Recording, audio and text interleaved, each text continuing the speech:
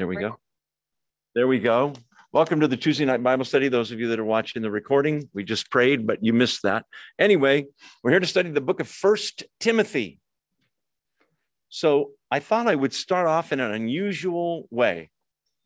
The following doctrines, 1 Timothy is one of the three pastoral letters or epistles. 1 Timothy, 2 Timothy, Titus. They all start with T.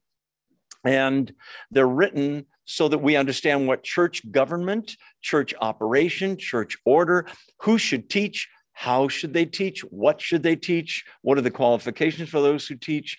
And a major theme in this book is the fact that there were many people in the Ephesian church where Timothy was, as an overseer, that were teaching false doctrine. Okay? So I just thought I'd start in an unusual way. The following are all false doctrines being taught today in churches in America and around the world. Are you ready? So I know that you're awake. Say amen. Amen. That was a good one. Those of you on Zoom, wave or say amen. Great. Okay. There is no hell. Annihilationism. There's no hell. There's no suffering for people that don't believe. That's being taught in a lot of churches. All people go to heaven. Universalism. There's a big church in Chicago with a famous pastor teaching everybody makes it. Jesus wasn't really a man. He appeared to be a man, but it was an illusion. He was just God. Jesus wasn't really God. Wasn't really divine. It's just a man that was specially anointed. You can have whatever you want if you name it and claim it. Those of you that are turning in late that think Joe has lost his mind, this is a list of false doctrines. Just want to make that clear so you don't go, whoa, mental floss, right? That's what this is. You can have whatever you want by naming it and claiming it, including perfect health, including being rich, which God wants you to be rich. Poverty is a curse. And if you're poor or sick, it's because you don't have enough faith. These are false doctrines. I don't believe any of this, just making it clear. Healing is guaranteed for every believer. All believers are God's. And God used to be a man. And you, if you're a male, you can become a god and reign on your own planet. Some of you recognize that's Mormon doctrine. You must worship on the Sabbath, or not only are you going to hell, but you have the mark of the beast already. The Virgin Mary is to be worshiped, prayed for, and she's the co-redeemer and co-mediator along with Jesus Christ. Hopefully, this is making your hair curl and making you physically sick. That's what I'm going for. These are false doctrines, in case you're tuning in late and you think I've lost my mind. Let's see. The Jesus Seminar has voted on what parts of the Bible, the New Testament, are actually true and which aren't true by using a series of beads to indicate whether these very liberal scholars believe some things were really true and some weren't true that Jesus said and did, especially in the Gospel of John. They voted out, by the way, a lot of the New Testament. Modalism is true. There is no Trinity. There once was a guy named the Father, God the Father, who became God the Son. He left heaven. Heaven was empty while Jesus was on earth. And then when he went to heaven, he became the Holy Spirit. These are all T.D. Jakes, all oneness Pentecostals believe that. The Virgin Mary, we already talked about. If you don't speak in tongues, you don't have the Holy Spirit. Let's see. Good works and following the Ten Commandments and the Jewish law is what saves you. These are all false doctrines. I'm trying to do this so that a book written 2,000 years ago will seem now a lot more relevant for you and me. The question is, if all those are false doctrines, and they are, then why don't the people in the churches go, wait, what did he say? And the answer is this: they don't know the real Christian doctrine. They don't know the real Bible. And if you don't know that, you can be fooled. People can twist scripture and make it say things you can't imagine being biblical. If I was to say to you, I'm going to give you each some money. I'm going to give you a $70 bill, each of you with Hillary Clinton's picture on it. There's no one here that would be fooled because there's no such thing as a $70 bill, right? But I bet you I could go to a foreign country where they don't know our currency. You wouldn't have to inspect the bill. You would just say, that's so crazy. We need to know what the real is. We need to know what we believe and why we believe it. Okay, now that I've upset everyone, by the way, that was a list of false doctrines. Shall we move on? Okay, brief introduction. Paul writes this book. Here's the situation. Paul has, he's the one that led Timothy to Christ. Timothy is half Jewish, half Greek or Gentile. His grandmother and his mother taught him the scripture since he was a little boy. But Paul led all three of them to Christ when he was on one of his missionary journeys. Timothy is a much younger guy. He's timid. And Paul took him with him on several missionary journeys. And Paul considered him his own son in the faith, not literally a blood son, but someone that he was a special protege. Timothy considered Paul his mentor, if you will. The situation is they get back to Ephesus, and there's a big church there and a series of smaller churches. And Paul sees the need, and so he tells Timothy, I want you to stay here because there's so much false doctrine. You got to keep things straight for people. Timothy's a younger guy, as I said, and this is very hard for him. Timothy is, in a sense, the pastor overseeing the churches in Ephesus. Major problem with false doctrine. We'll get into what it is specifically. In fact, it's one of the ones on the list, at least. There might be more. Let's see. This book is written somewhere between 63 and 66 AD. So Jesus has been gone around 30 years, something like that. Pastoral epistles, we talked about that. Let's see. Apostle Paul writes this book. Who's Paul? Very quickly. He used to be called Saul.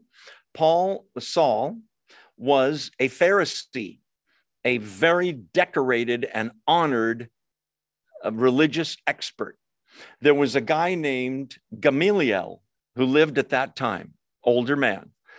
Gamaliel had taught Paul Judaism, the Old Testament, the Hebrew scriptures. Paul was a scholar at these things, okay?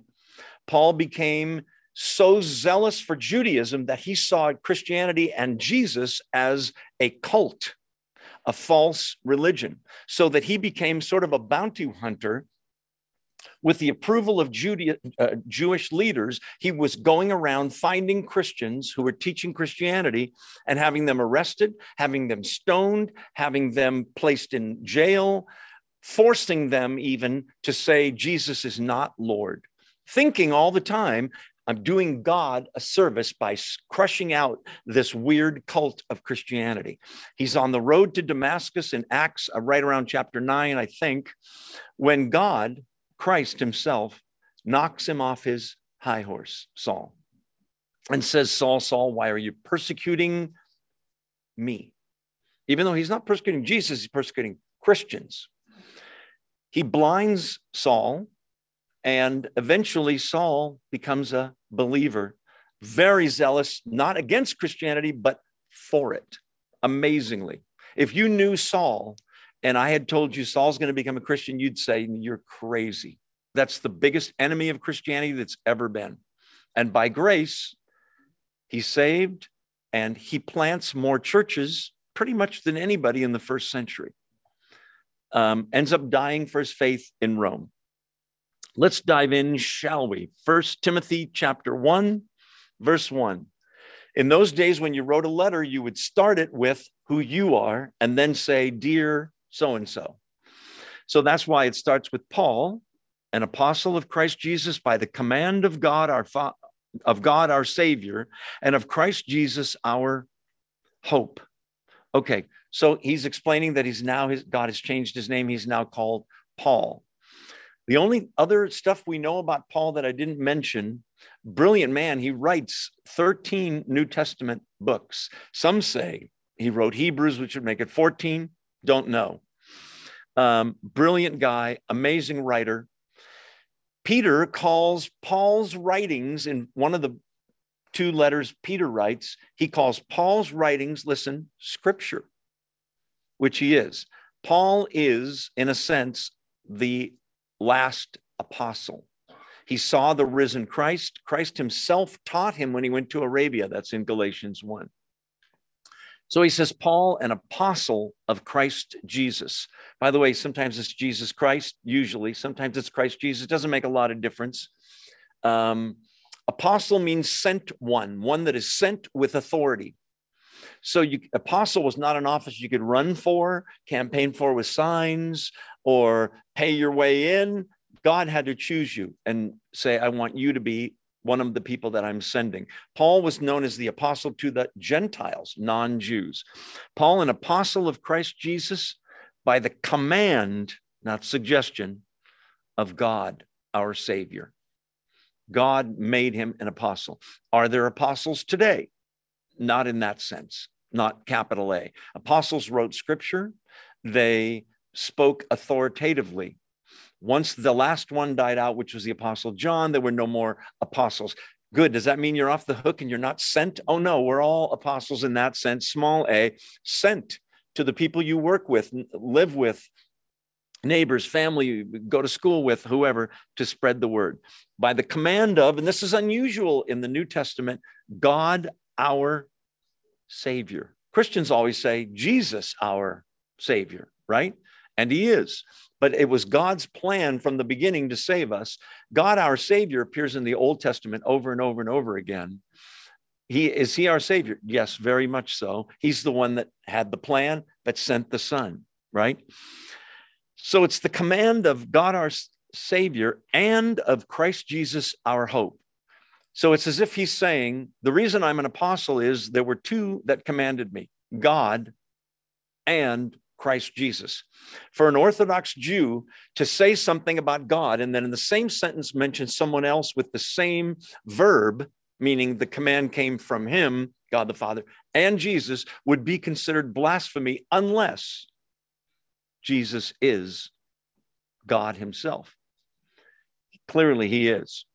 So the command of Christ Jesus, and then he ends that sentence with the word, our hope. Our hope of eternity, our hope of eternal life, our hope of his second coming, our hope for heaven and everything, right? Verse 2. 2, then you say who the letter's to.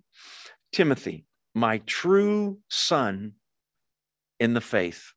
Grace, mercy, and peace from God the Father and Christ Jesus our Lord. There it is again.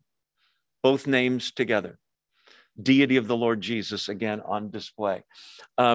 He calls him his true son in the faith. Some of you can relate to this, that you have blood relatives that you're not as close to as you are other Christians who you're not related to in a, last name kind of way. Pretty true thing. My true son in the faith. And then he usually says grace and peace, and he adds the word mercy here, maybe indicating that pastors need more mercy than most. But he says grace, mercy, and peace from God the Father. You know how long the Old Testament is, right? It's 2/3 of your Bible. In the whole Old Testament, God the Father appears only 15 times. And it never speaks of God, my Father, or her Father, or his Father, like an individual's ever in the Old Testament. It's always Father in terms of Israel or in terms of a particular king. The idea of a Jew saying God is my Father would be considered blasphemous. And we take it for granted that we're sons of the living God because of the Lord Jesus Christ. Don't miss grace.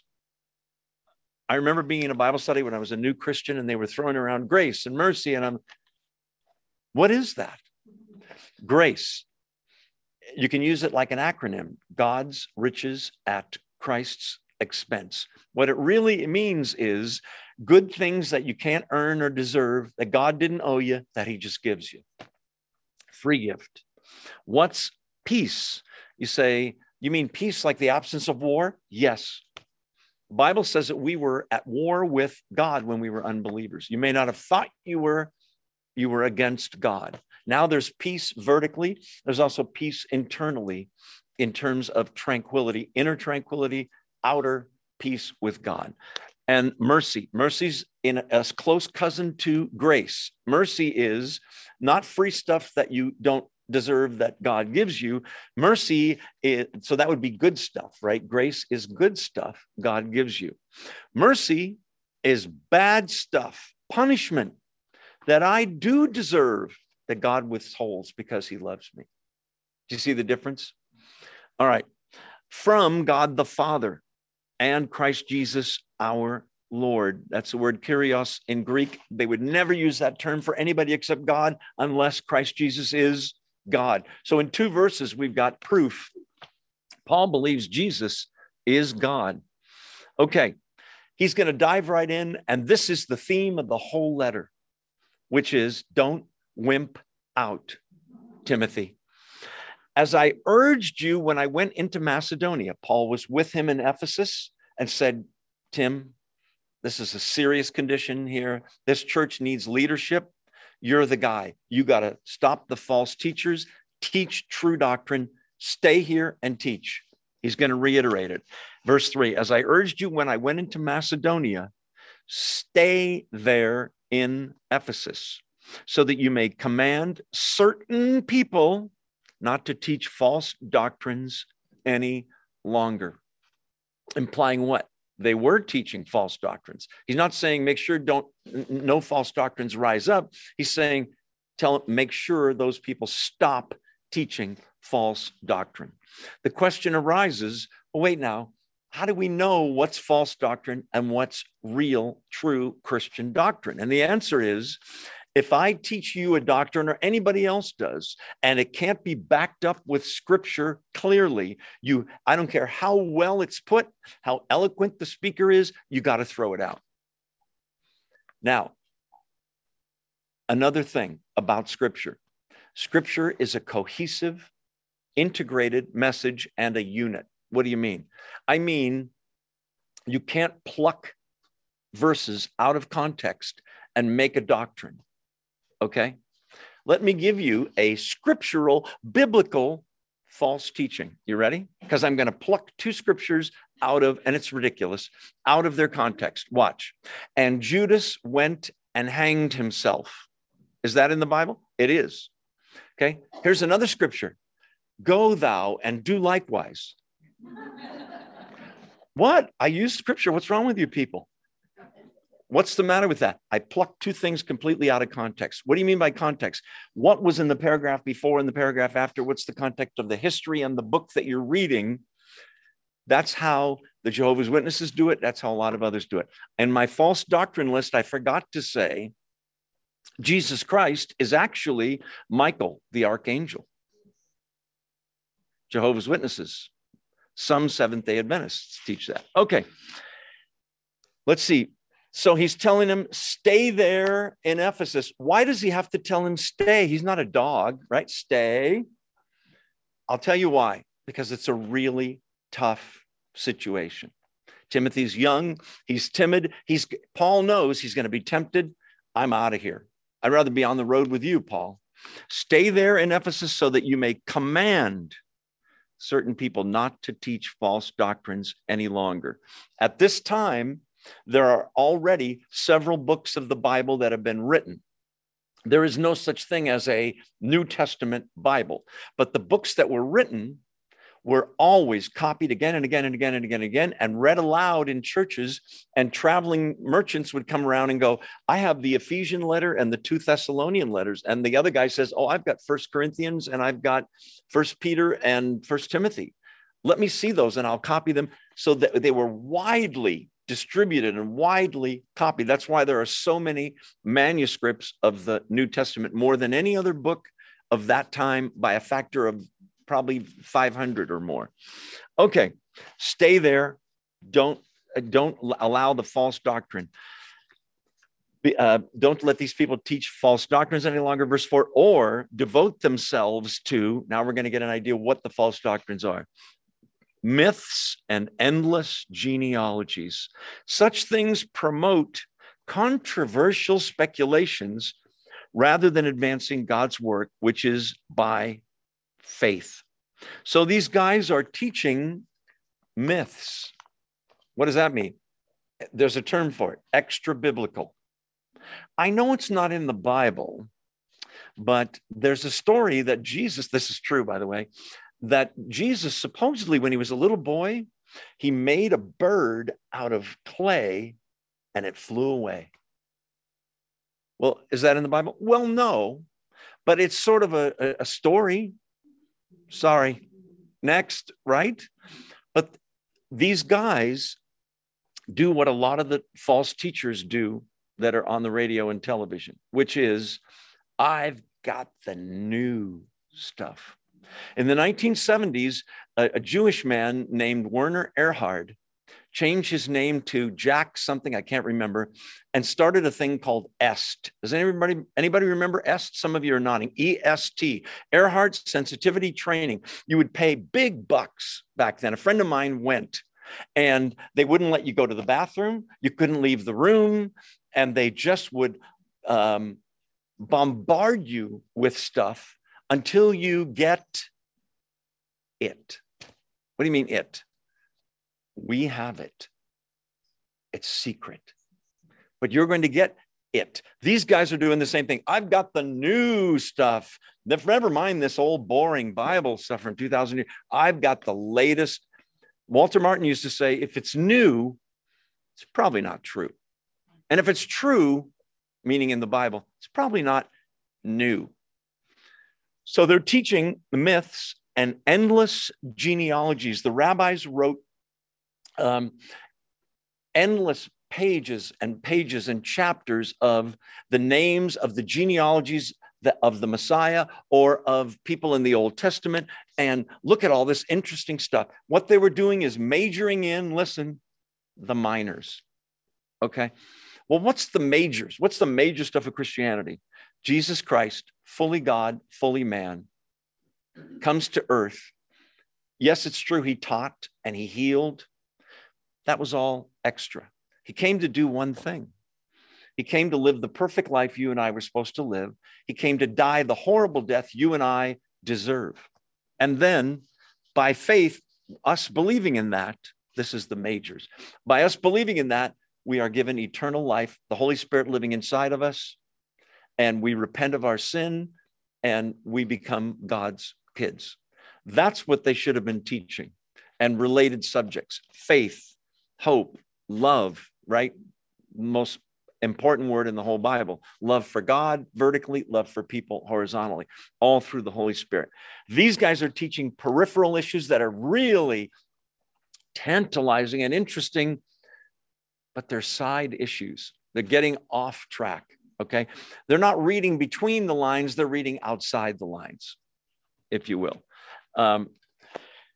Myths and endless genealogies, such things, I'm still in verse 4, promote controversial speculations rather than advancing God's work, which is by faith.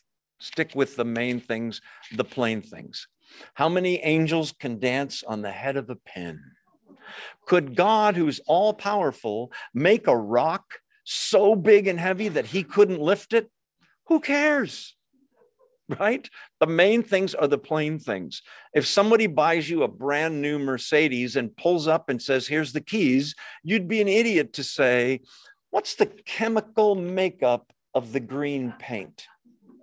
Who cares? Get in and drive, right? Okay. Shall we move on? Verse 5. The goal of this command, he's saying, what command?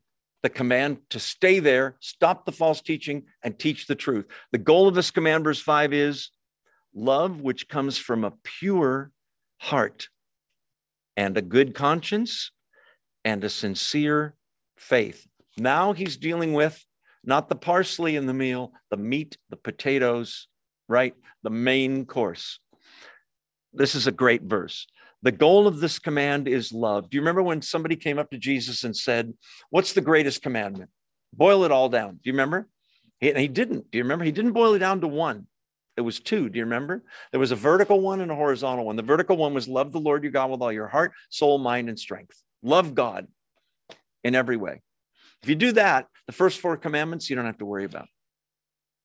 The second one is like unto it. He said, love your neighbor as yourself. If you do that, the other six commandments have to do with horizontal interpersonal relationships.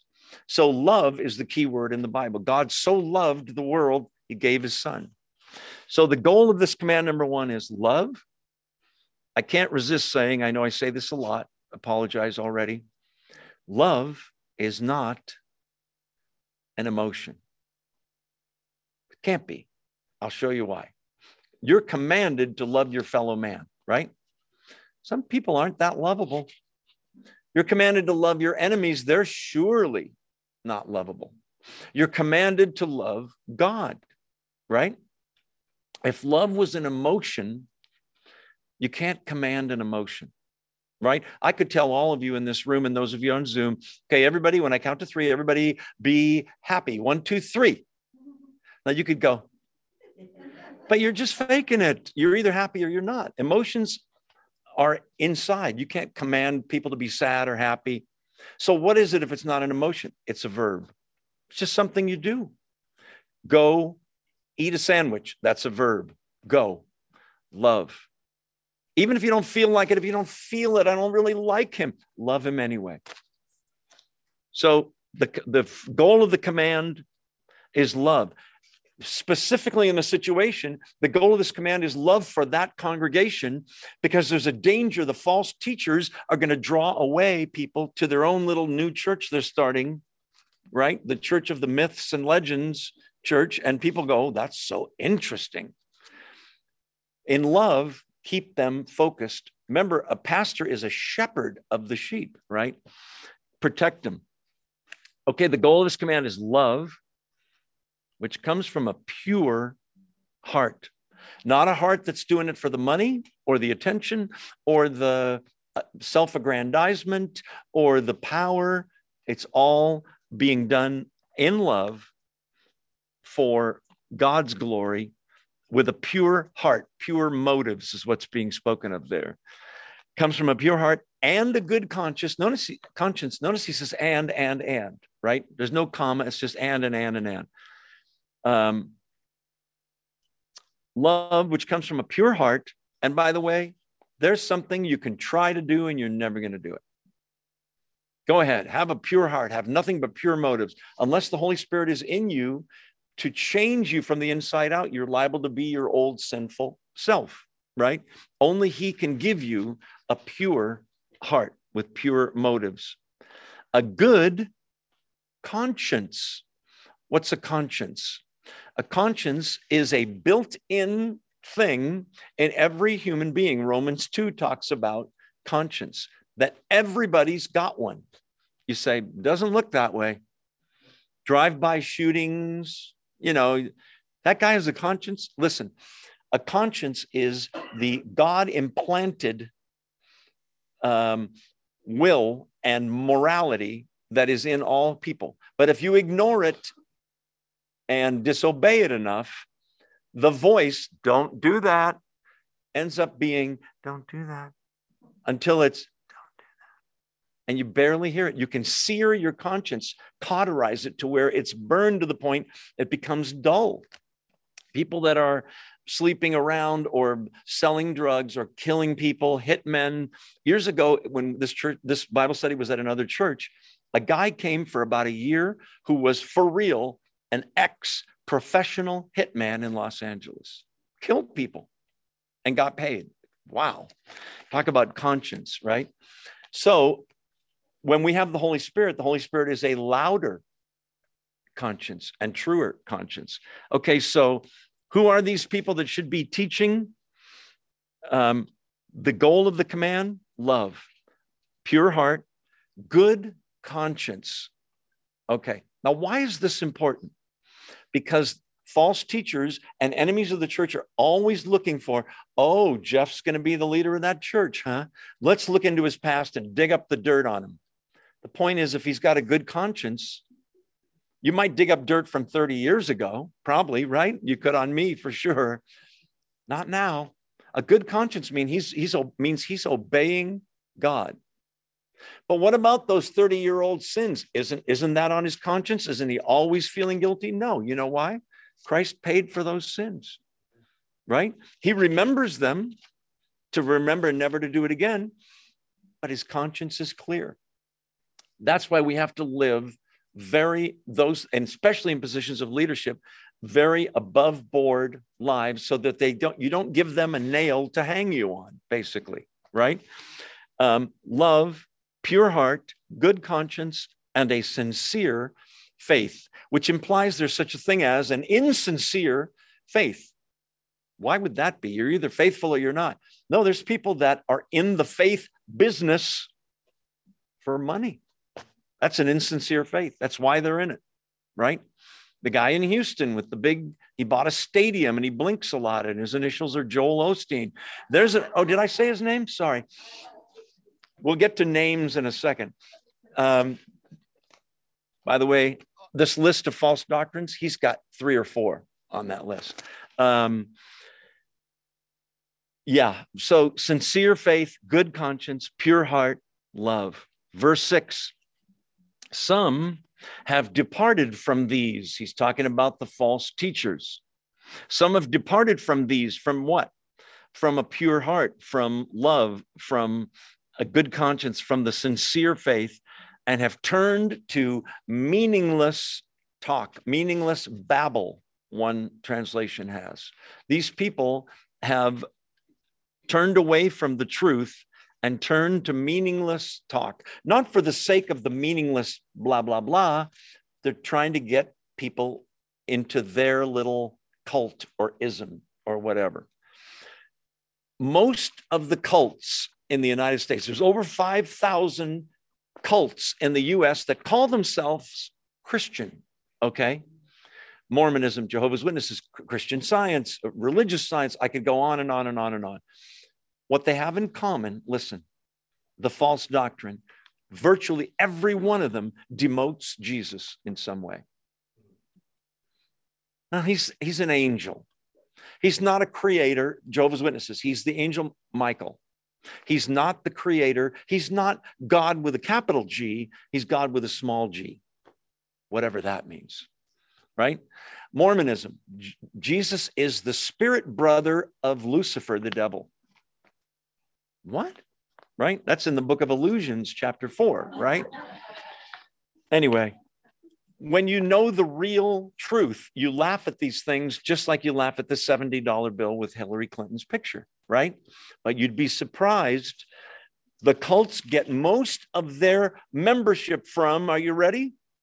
People that go to church, not the unchurched people that never go. It's people that go to church that don't really know faith from hope, from love, from Jesus, from Moses, etc. Some have departed from these and turned to meaningless talk. They want, verse 7, to be teachers of here's another hint, law. We'll talk about that in a second. But they don't know what they're talking about or what they so confidently affirm.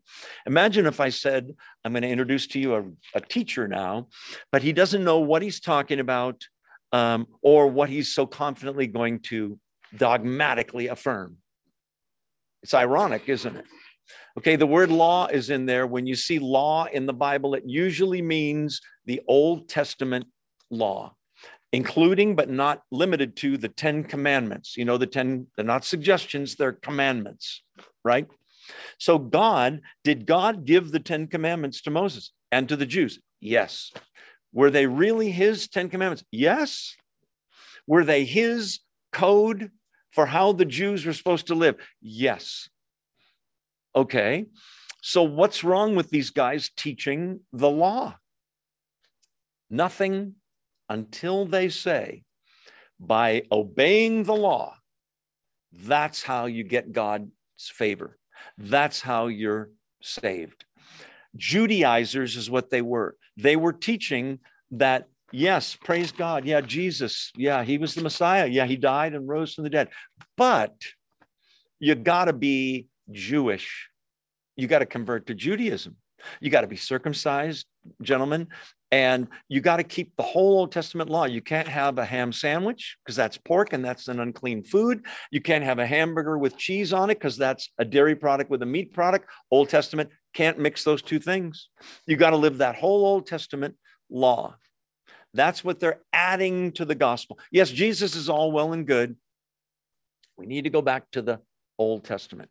So the question arises, are Christians under law, Old Testament law, or not? First of all, it's important to note that there are 10 commandments, and 9 of them are repeated as commands in the New Testament. 1 is not. Anybody know which one? Russell? You shall remember the Sabbath to keep it holy. Very good. Russell gets an A. The Sabbath is not repeated as a command for believers. In fact, there's ample evidence that the early church clearly worshiped on Sunday, the first day of the week. It's the day Jesus rose, the day Jesus appeared week after week to his disciples after he rose from the dead. Can you worship on Saturday? Sure. You can worship Tuesday night with the weirdo with the mustache teaching Bible study if you want. But you can't say dogmatically, no, you got to worship on Saturday. But it's okay if you want to. Paul talks about this in Romans and says, let each person be fully convinced in his own mind. If you really believe, go for it on the Sabbath. But don't judge me if I worship Sunday or Tuesday. Okay. The other thing to know about the law is that there were 3 branches of it. There was the ceremonial law. This is how you are to wash your hands. These are the foods that you're supposed to eat. This is how you sacrifice a lamb. And all of that ceremonial law is out the window. I'll show you that for Christians. Okay. Then there was the civil law, stuff like laws that we have on the books in our government. For example, if Jeff here steals Ken's sheep, he is to repay him 4-fold or whatever the case may be. If Ken accidentally kills his, son, God forbid, or somebody, then there's punishments for Ken. That's the civil law. We don't live in a theocracy anymore. We will when Christ returns, but for now we don't. That part is out the window, which leaves the moral law. So the question is, what about those other 9 commandments? Thou shalt not steal. See, Jesus doesn't care if you steal. Oh no, he does. It's a moral law. 9 out of 10 are repeated. Okay. The point is, so if I can live up to those 9 laws, can I go to heaven? No, because you have to be perfect without sin. What if you screw up just a little? That's enough to keep you out of heaven. James says if you break one part of the law, you're guilty of breaking all of it. Still a broken window. Okay, well, then there's no hope for anybody. Correct. Correct? Yes. That's why you need a savior, right? Enter Jesus, who lives the perfect life, keeps the law 100%, dies to pay our price for our sins, and offers us his righteousness. It's the most awesome deal in the world. These guys are teaching that you got to have the Old Testament law. You got to keep all those commandments. You got to absolutely obey all that stuff. I'm not going to do it now. Well, yeah, I will do it when we get to verse 8, so I might as well do it now, but let's see. They don't know what they're talking about and what they're so confidently affirming. All right, let's read verse 8, and then we'll do the little detour, and then we'll take a break. Are you still awake? Say amen. Amen. Good. You guys on Zoom, you okay? Amen. Verse 8. Now he's going to talk about, what about the law, Paul? We know that the law is good if one uses it lawfully. It's a little pun. It's a play on words. The law is good if you use it properly, lawfully, full of law, in the way at which it was intended. Okay? I want you to think of the law as something like an X-ray or an MRI. We got at least one person in the medical profession here. I'm sure there may be others. Can an X-ray heal you? MRI? No. Well, they're important, yes. So I've got my x-ray here and it shows tumors in my lung. Maybe if I rub the x-ray on my, no? What's the purpose of the x-ray? To show the problem, okay? You can't eat the x-ray and it's not medicine. It just makes you aware there's a problem in your health. I'm thankful for x-rays and MRIs, right? You catch things early, you can treat them or treat them when it's late, whatever. But an x-ray doesn't heal you. In the same way, the law, I'm going to show you some verses after the break, is there to show you what God expects. And all it does is show you, you have a problem. You're stealing, or you're lying, or you're lusting, or you have other gods, or you're coveting, or we could go on, right? That's all it does. It's an x-ray. You got a problem. Jesus spends Matthew 5, 6, and 7, the Sermon on the Mount, all to show the Jews, you can't keep the law. You need a savior. You can't do it. And he gives them really pushing the envelope examples. You've heard it said that you shall not murder. But I say to you that if you even say to your brother, you fool, you've already murdered him. Because that's where it starts, up here. You shall not commit adultery. But I say to you that if you even look on a person of the opposite sex to lust after them, you've already done the deed. It starts up here. So he's giving that sermon so they'll throw up their hands and go, well, forget it then. We can't keep the law. And he would say, right on. Now you are what the beginning of Matthew 5 says. Blessed, listen to this, are the poor in spirit. The ones that know spiritually, I'm bankrupt. I can't do it. That's when you're open to. These guys teaching the law aren't. They think they're spiritually rich. I'm keeping the law. We're going to see that they're also doing some pretty sinful behavior. Let's take our 2-minute break, and then we're going to come back and do a little detour. Don't go away. I'll be back in 2 minutes. Just going to turn my screen off. There we go. Welcome back to the Tuesday night Bible study. We are back in 1 Timothy, and most of us are awake, and that's a good thing. I know that I am, just barely. Okay, so the law teaches you what sin is. I want you to know that it is not open to a vote. In other words, what if a majority of Americans said no, getting drunk is not a sin? Or if a majority of Americans said murder's not a sin? The Supreme Court said that, right? With abortion, but that's another subject. So the point is, God doesn't change. It's not open to cultural, well, times have changed. Sin is sin. Whether it's now, 2,000 years ago, or 2,000 years from now, what God wants is right. I want you to know that the law is given for our own good, because societies benefit when the law is followed, when people live Christian lives. It's for our own good. But the law just exposes where we fail and what God wants that we can't do. It creates the need for a savior. It's the x-ray. It's the MRI. That's using the law properly. The law confronts the sinner, but can't convert or change the sinner. Two different things. So when we talk about the law, we're going to take a detour or two in a second. In fact, let's do that. Let's see. Do we want to go on to verse? Let's go to verse 9, and then we'll take our detours. Verse 9.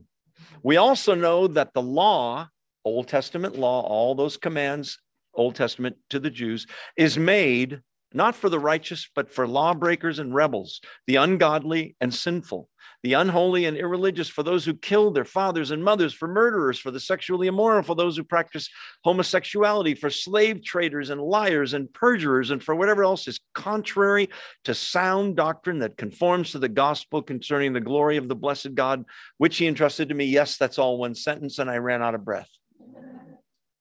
Boy, that was some evil stuff going on there. Did you see that big long list? Paul has about 10 of these lists in his books of sinful behavior. This is just one of them. It's not exhaustive. You can't say, well, my sin isn't in there, so it's okay.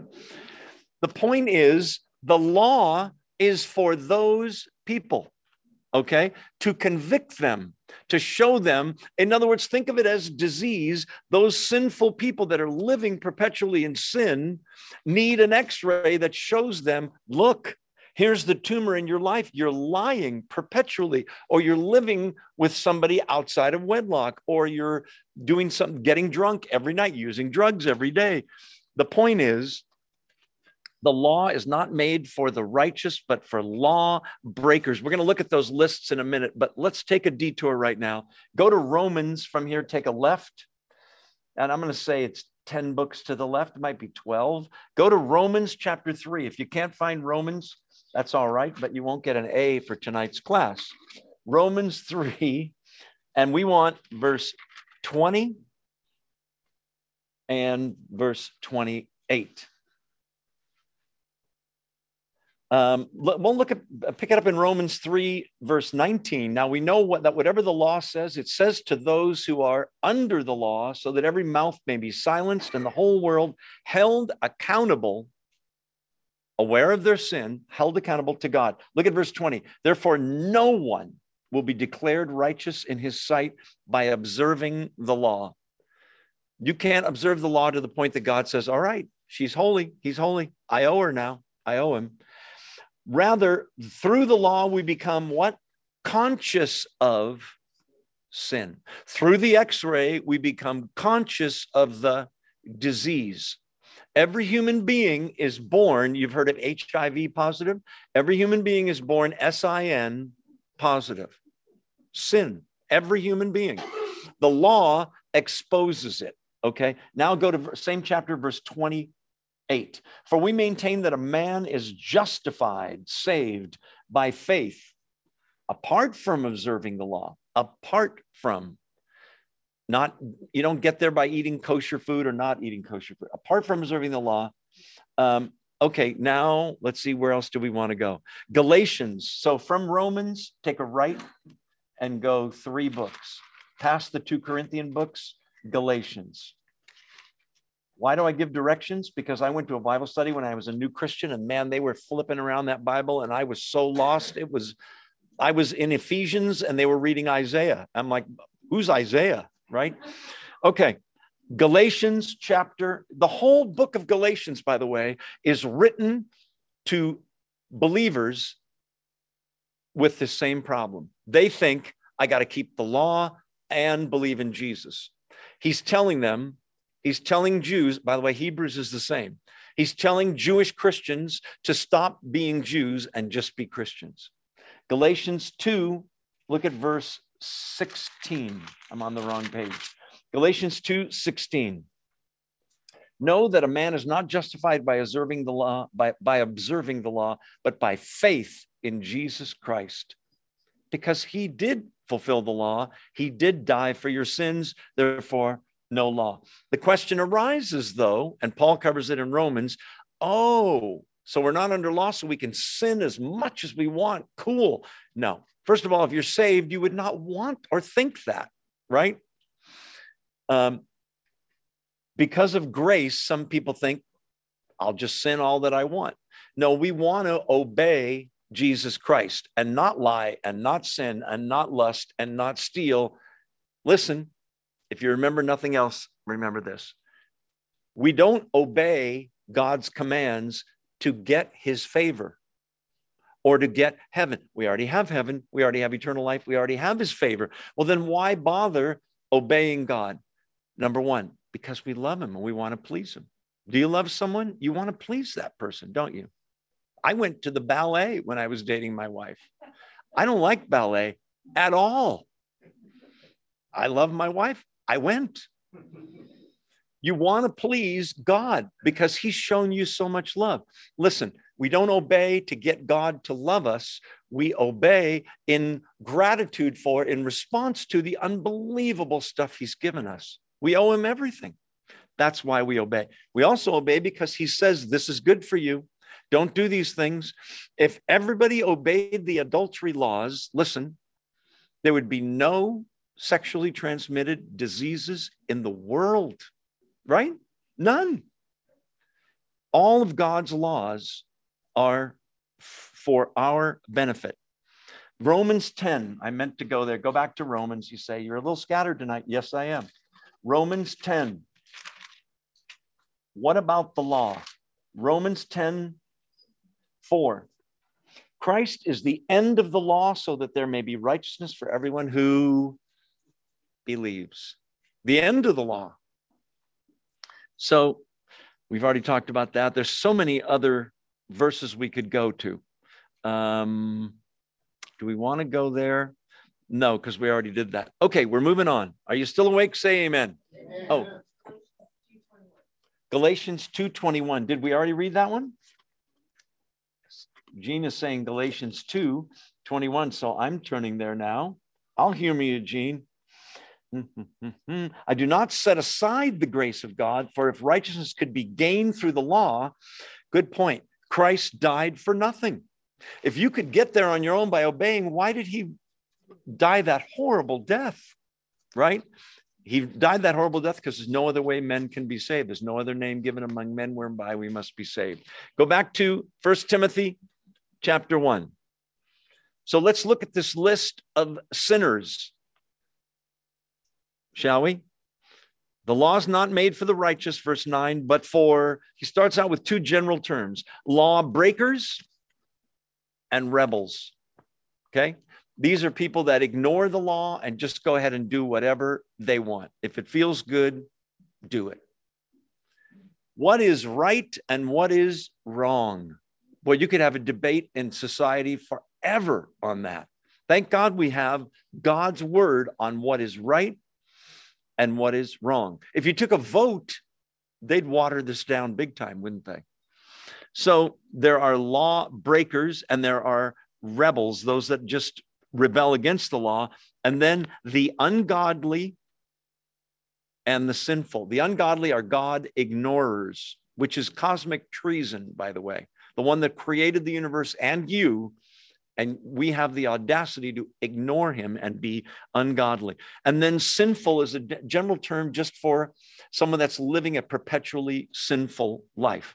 The word in Greek is hamartia, Hamartia. I use it when I'm witnessing to people because sin, you say sin and people roll their eyes, oh, sin. Oh, here we go.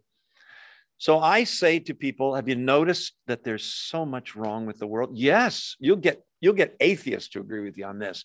Yes, there's murder, there's injustice, there's people slapping each other at the Academy Awards, there's child abuse, there's stealing. That's why there's locksmiths.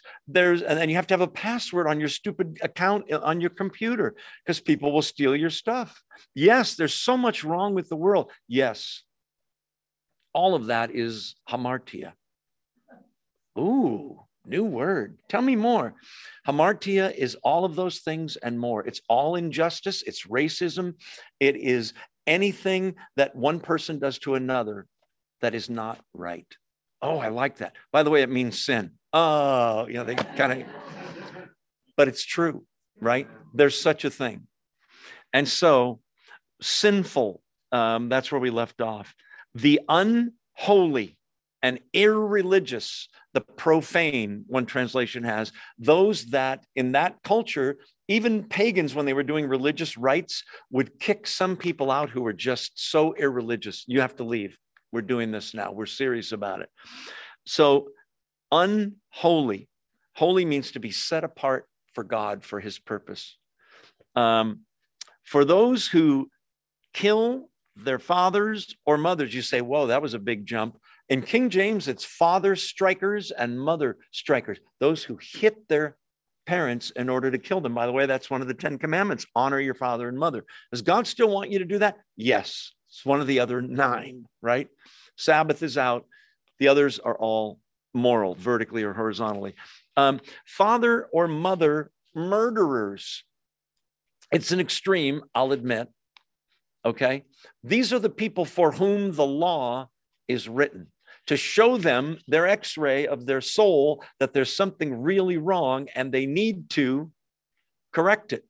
When they come to the point that they say, I can't stop doing it, whatever it is, that's when they're poor in spirit.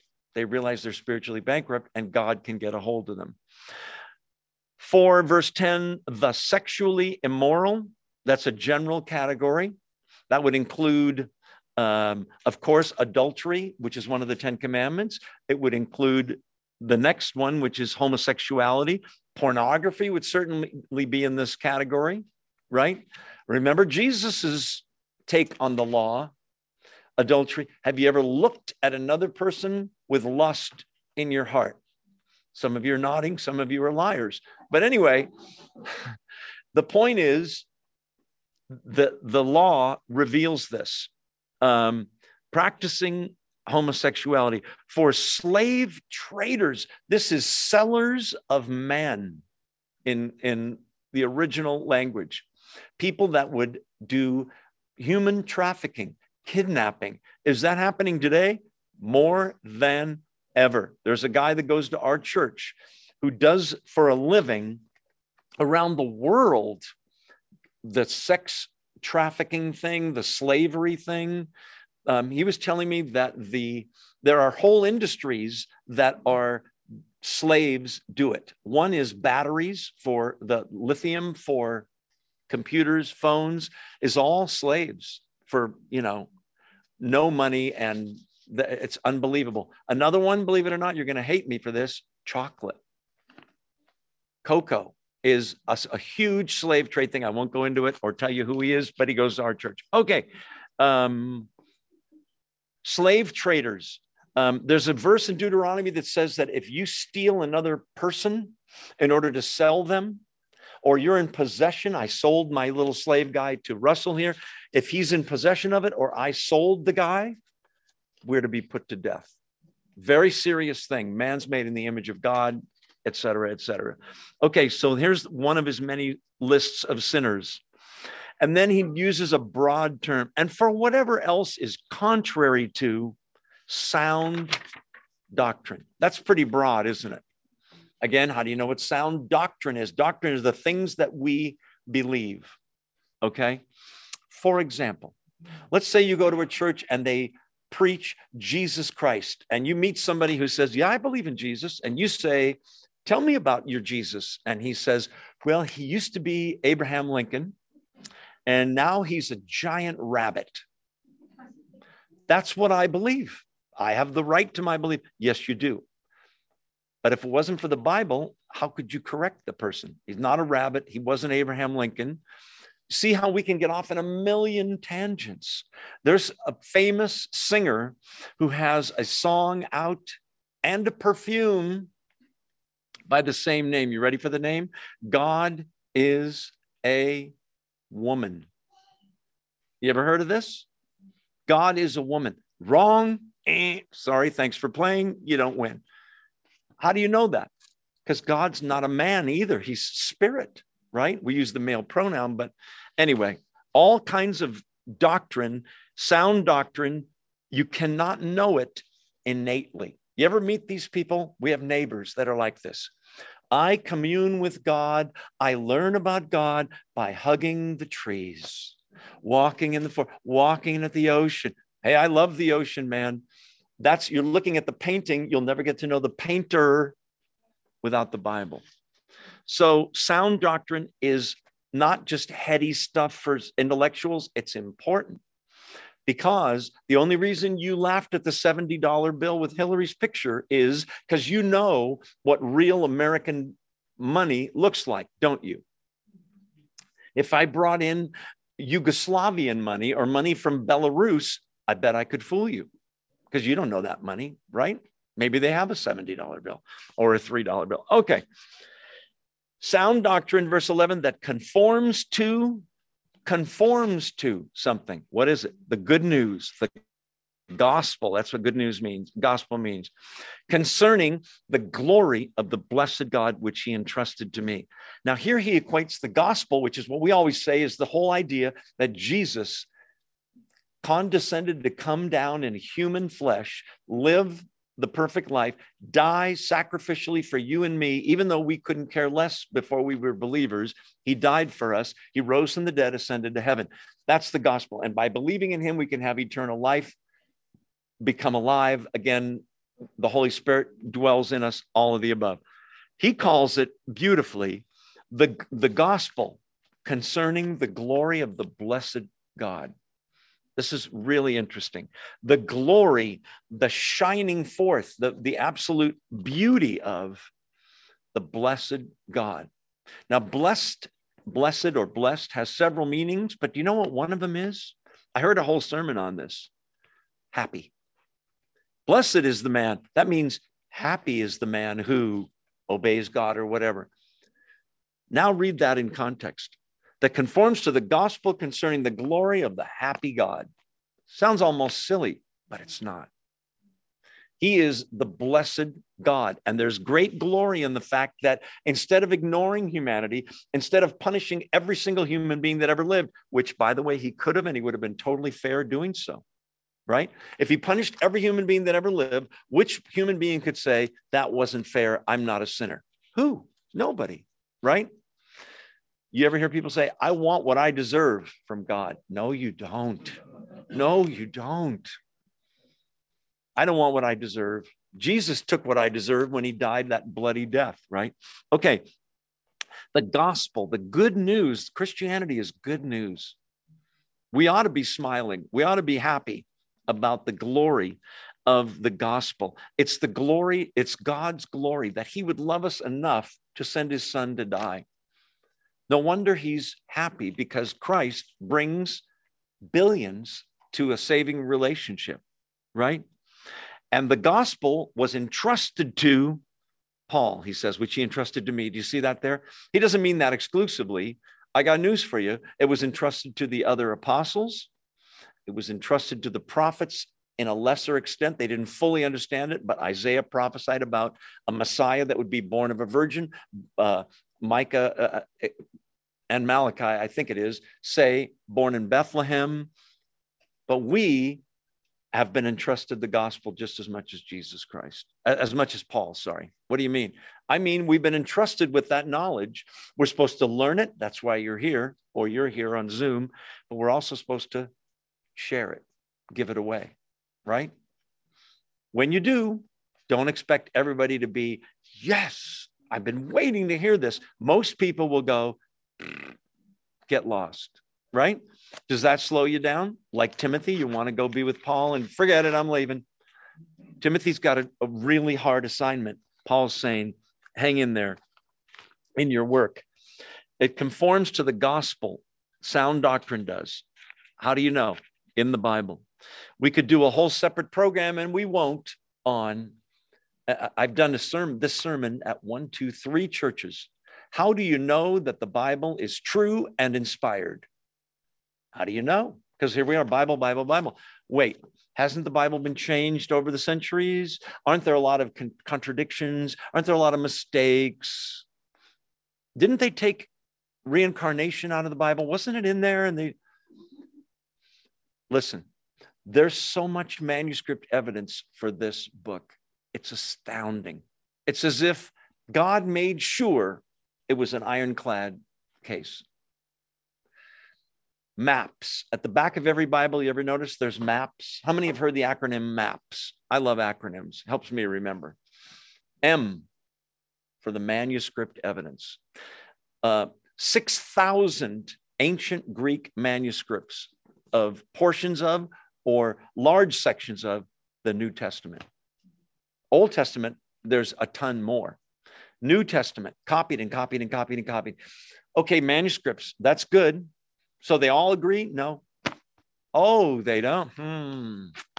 So there's variations, and yes, 99.5% of the variations are spelling mistakes, word order, Christ Jesus, this one says, but this one says Jesus Christ. Is that a substantive difference?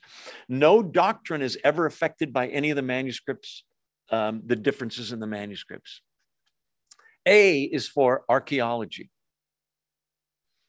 Do you know that archaeology has never, ever disproved a single thing in this book, but it has proved a bunch of stuff people thought, well, there's no evidence for. I'll give you an example. Until I think it's 64, there was no evidence anywhere on planet Earth that Pontius Pilate was a dude that really existed. And they unearthed, an archaeologist unearthed part of a pillar from a building that said Pontius Pilate, not in this language, in Greek, procurator of, I think, Judea. What do you know? The Bible is right. The skeptics were wrong. Okay, M, manuscript evidence. A, archaeology. I got to go faster. P, predictive prophecy. If this book is not God's, then you explain to me how there's thousands of predictions in here that came to pass exactly.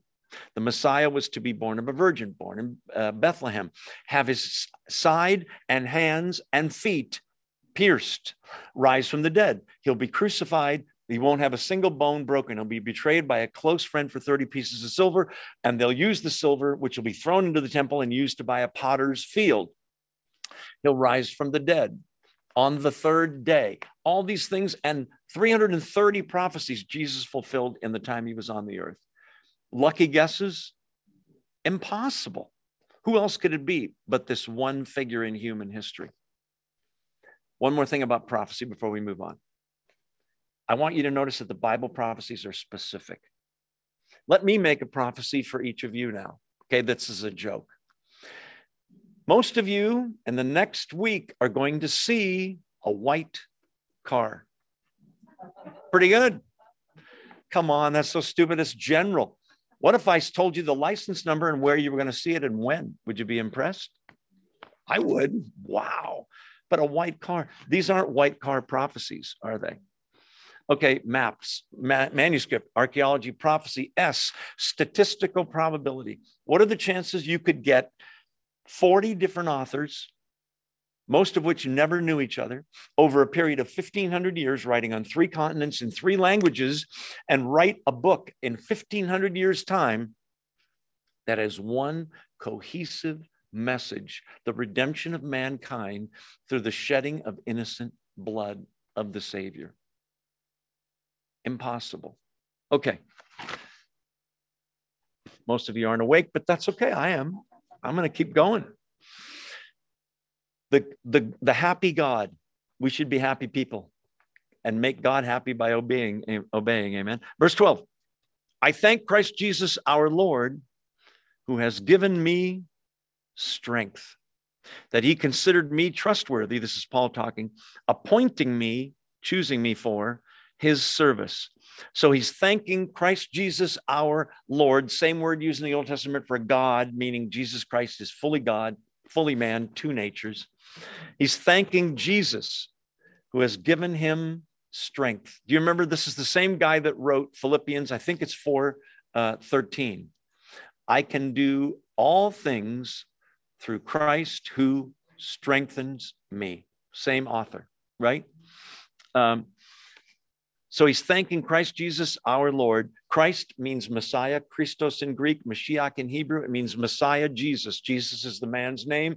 Christ is not it's a title. It's not a last name, obviously. I thank Christ Jesus, our Lord. Lord means master, boss, who's given me strength. Have you felt that way? That he gave you strength when you needed it? When you need strength, when you're weak, do you pray, Lord, please give me strength? How about this one? We're thinking physical strength, aren't we? How about this one? Boy, I'm really under temptation right now, God. I don't want to do this thing, but I can feel myself weakening. Please give me strength to resist the temptation. Give me strength to obey you. I thank Christ Jesus who's given me strength. He considered me trustworthy, appointing me to his service. Why is this in here? Is it all about me, Paul? Listen, he's trying to show Timothy all the reasons why he better stay there. It's needed. I'm going to go through the list eventually, probably next week, not now. But one of the reasons is this: we serve an awesome God. That's what we're doing. It's not for his own thing, Timothy, your thing, my thing. We're serving an awesome God. He gives strength. He considered me trustworthy, Paul says, and he must consider you trustworthy. Don't break his trust. Stay there with these false teachers. He appointed me to his service, he says. Verse 13, even though I was once, now here's where the grace comes in, and you see how awesome God was and is. Even though I was once a blasphemer and a persecutor and a violent man, I was shown mercy because I acted in ignorance and unbelief.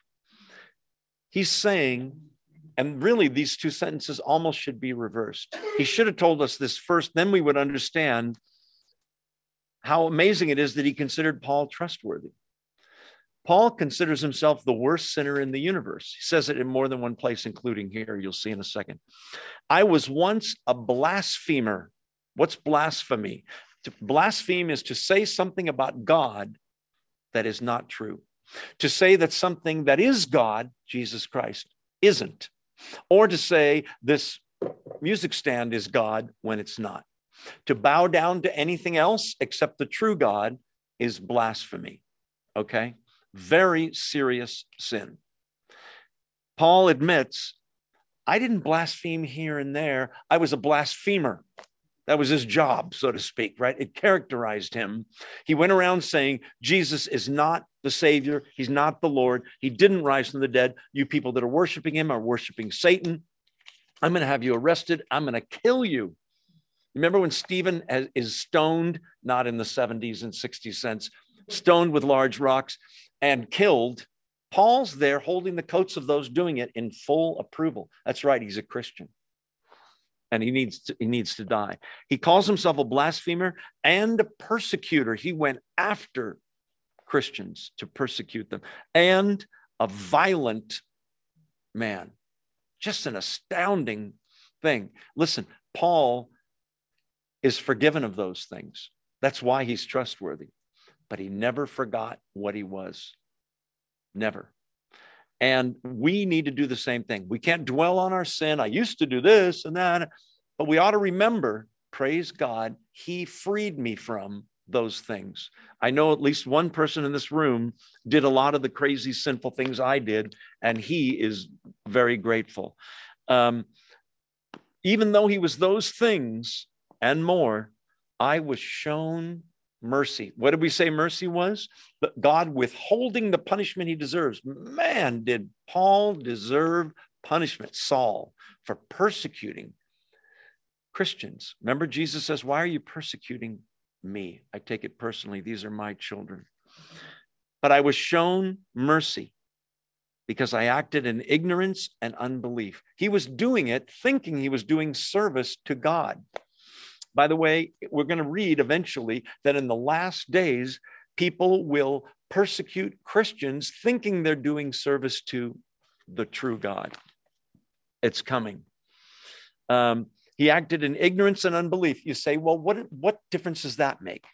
Was it still a sin, those things? Absolutely. But it's a little less of a sin in a sense because he didn't know. But he should have. You say, what do you mean by that? This is a guy, Paul, memorized much of the Old Testament, including Bethlehem, from you will come a Savior,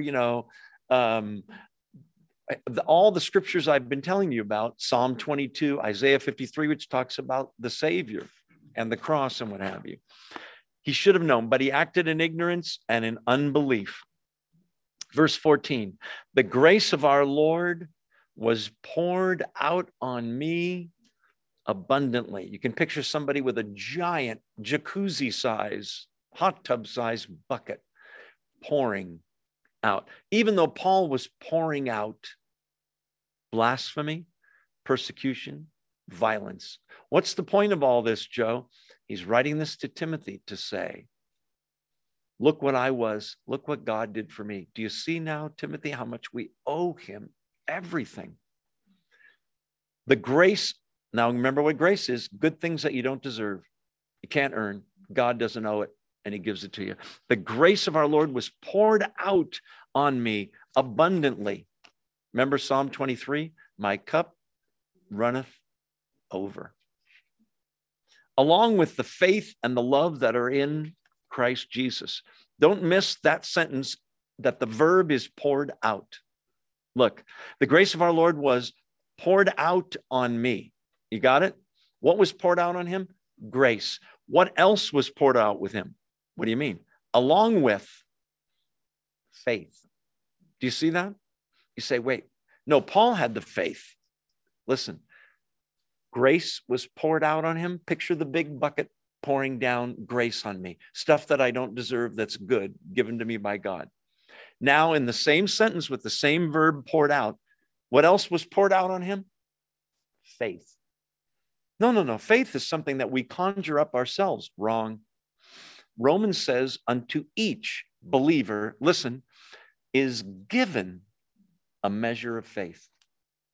Do you know you can't even take credit? I can't even take credit for the faith I have.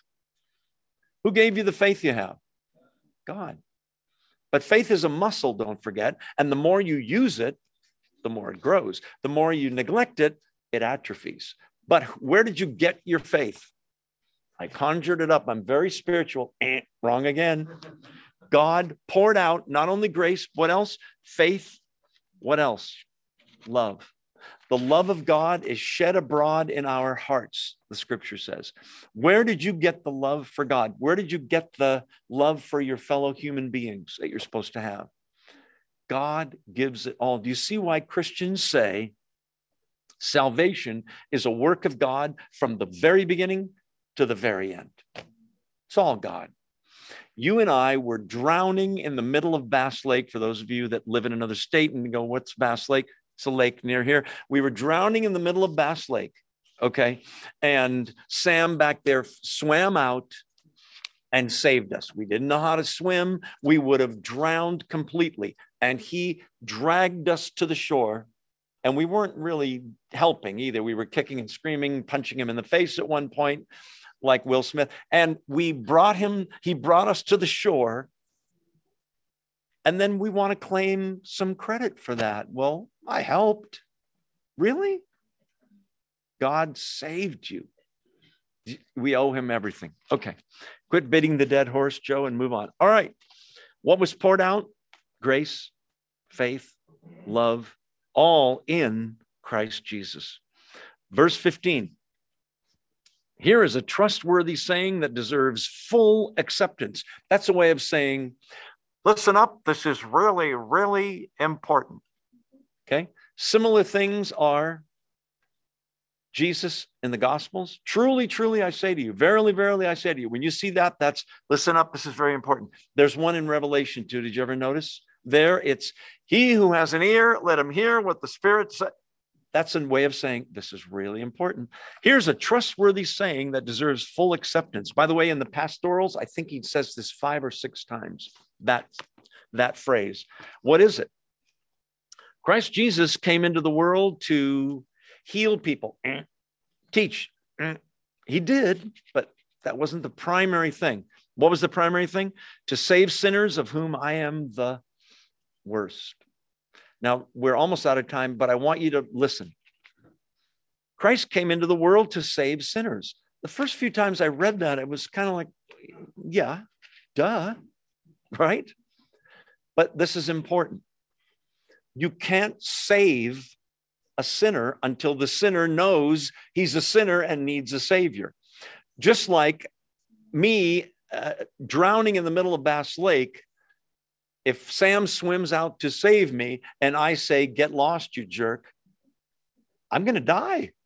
I have to say, help, blah, blah, blah, right? I need help. And then that's how he knows I need help. In the same way, Jesus came to save sinners. We have to know that we're sinners and need a savior, or we'll never get saved. These false teachers are teaching we're not sinners. We're keeping the law. We are good. Are they? They know very little, don't they? We're going to quit for right now, and we'll pick it up next time right where we left off. Do invite someone. Those of you on Zoom, I'm going to make you feel guilty now. If you live in the area at least 30 miles away or less and can show up in person, we'd much rather have you in person. That way we can shake your hand and give you a hug. Anyway, if you can't, I totally understand. Let's pray and we'll get out of here. Thank you, Father, for this time we can spend in your word, God.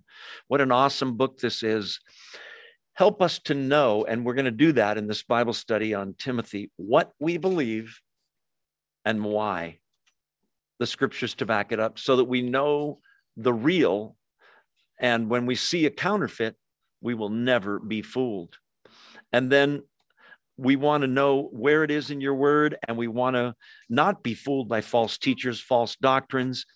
Give us that love, God, that you have for your kingdom and for you and for your sheep, for other believers. You've shed it in our hearts, but we haven't been using it, nor the faith as we should. Help us to do so, God. That list of sinners, some of us had our feet pinched on that one, God. Some of us were some of those things. Help us to never return to that lifestyle or live in that sin again, but to repent, not to earn your favor, but because we're so grateful for what you've given us and done for us. We want to please you because we love you. You've changed us. May we live the lives that you want us to, and that we would be shining witnesses for you, spreading this gospel, this good news. Thank you for this time, God. We pray all these things in the mighty name of the Lord Jesus Christ. Amen. Thanks for being here. Those of you that are here in person, make sure you say hello to someone in this room that you don't know. Very important. Those of you that are here on Zoom, God bless you. Hope to see you next week. God bless.